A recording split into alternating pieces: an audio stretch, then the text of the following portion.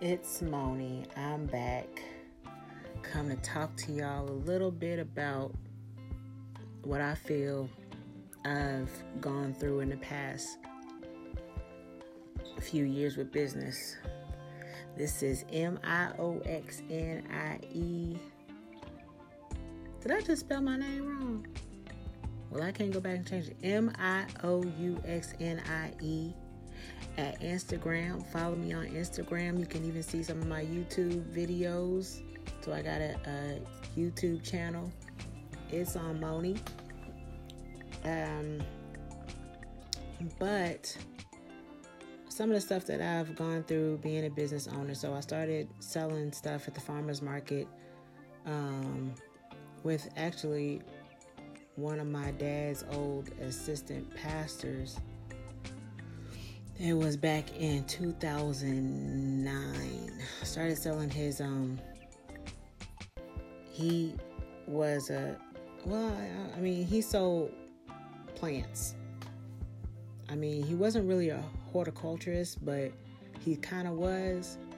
But he sold a lot of different plants and trees and flowers and stuff like that. So I started learning how he approached things. And the way sometimes that he dealt with things, I was like, oh my God. I was like, oh, okay. But he understood the quality of plants that he had and how he took care of them. And he had been doing that for 30 years. So it wasn't anything new to him. He was proud of what he had. And I remember one time he had this lady come down there and she was like, she said, oh, well, I saw the same plants up there, but they were cheaper. He said, well, you better hurry up and go back up there and get them before they sell out. I was cracking up. But that's the truth, though. Why should you lower your standards and lower your prices and you have like higher standards and you have a higher quality of work? And his name was Mr. Kelly. Man, Mr. Kelly was a trip. But he really taught me a lot. That was like one of the first people who taught me about business, and I respect him a lot. Rest in peace, Mr. Kelly. He had died a few years after I started selling at the farmer's market. Found out that he had got sick and passed. But I kind of wish I would have had a little bit more time like learning from him. But I did learn from him to know your quality and know your worth. And the quality and stuff that I put into my work is, it's kind of undeniable. I don't like sell like pre-made stuff. I do everything by hand. Like even with my skincare business, like it was hard being like who I am. I'm a tomboy. I wear hats. I'll wear like kind of boys' clothes. And I'm going out here selling this luxury that I consider luxury skincare because it's made with top ingredients. I put it in glass jars. I don't even use plastic jars. I make it look like, really good for what I have, for the money that I have. I try to make it look the best.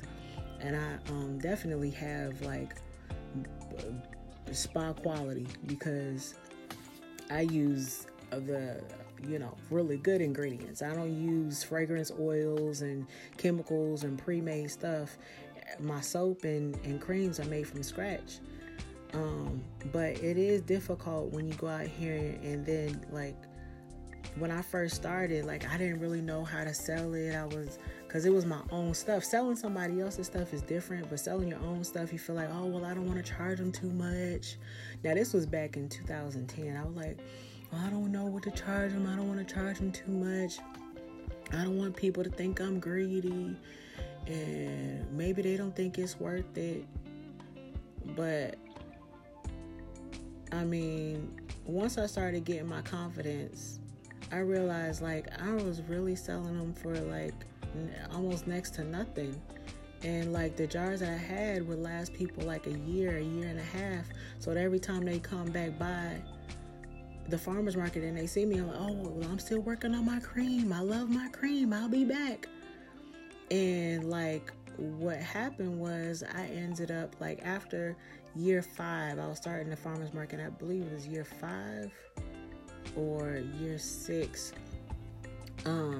They started changing so much because it was new management had taken over. They started changing so much that my customers couldn't find where I was, and I hadn't really started social media back then because it wasn't as big as it is now. So nobody knew where to find me, and like I was paying double the price that I had paid when I first started, and I wasn't making the money. So I had to stop going there. It seemed, and then the lady that was over it at the time, she was saying that this is actually just for farmers, but so it's basically a privilege for everybody who's not a farmer to be coming out there and selling stuff.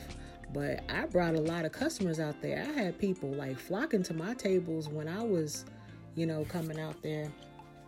I was making good money in the 3 or 4 hours. I pretty much a couple times, like I sold out in like 3 hours. But so, it was hard. Back to what I was saying, it's hard selling. Finding places to sell, having people have faith in you. At the farmer's market, it was different because everybody was laid back. People were expecting, you not to look like, you go into a ball and have gowns on and shit. But if they were expecting you to be in jeans and a t-shirt. But now that I'm trying to sell, and I don't want to like fake and put on like, put on a show. I am who I am. I feel like people should respect like your business and who you are. And I don't have to prove anything to anyone. I feel like the quality of my skincare is proof in itself. And like because of my reviews and because of what people have said, they, it's proof that it's good and it works. So, and even for my my artwork, some of my artwork, I have bottle art, and I guess people wouldn't expect to pay, anywhere from $30 to $400 for a hand painted bottle. I guess they wouldn't expect that, and then expect a girl with a hat on and a t-shirt. This is just stuff that I've seen. I've seen the way people look at me. I've heard comments. So I'm not just making no shit up. It's just stuff that I recognize. Back to the farmer's market. I had a lady come to me and she was like, so you make this? I said, yes. And she said, how you make it? I said, I get the ingredients and I blend them together. She's like, well, what do you use? I said, the ingredients are on the jar. I use blah, blah, blah, blah, blah. And she's like, so what's the base that you use? I said, I don't understand what you mean. But I realized that so many people were buying pre-made stuff and just adding essential oils or adding more oils to it. Like, that's what she was basically thinking that I was doing. Nah. I start from scratch. What I do from scratch. So, if people don't want to buy it, that's what can I do? I can't make anybody buy it. But my stuff is made from scratch. You got to just know who you are and respect your business enough to know that, it doesn't matter what people think. It doesn't matter whether everybody wants to buy it. The people will come. That's all I can say. Because, I have people that buy my cream consistently and they just appreciate me for who I am, which that makes me so happy to know that, like, I'm not always being judged. I'm always being judged, but by people who actually appreciate what I do. I had to go on my little rant because I don't know. I was just thinking about, just selling and what I do, and I just had to put it out there. But don't be afraid of who you are, to be who you are, and don't try to cover it up just because of something that you do or something that you want to do. Just be you. I mean, Andy Warhol was who he was, regardless of whether people liked it or not.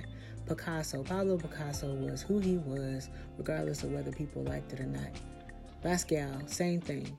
I mean, it is what it is, and they were great with what they did. I mean, they endured a lot, and they handled things, differently, but, sometimes. But, I mean, just be who you are, and you can be great being who you are. All right. I was just doing my little, 10-minute rant, 11-minute rant.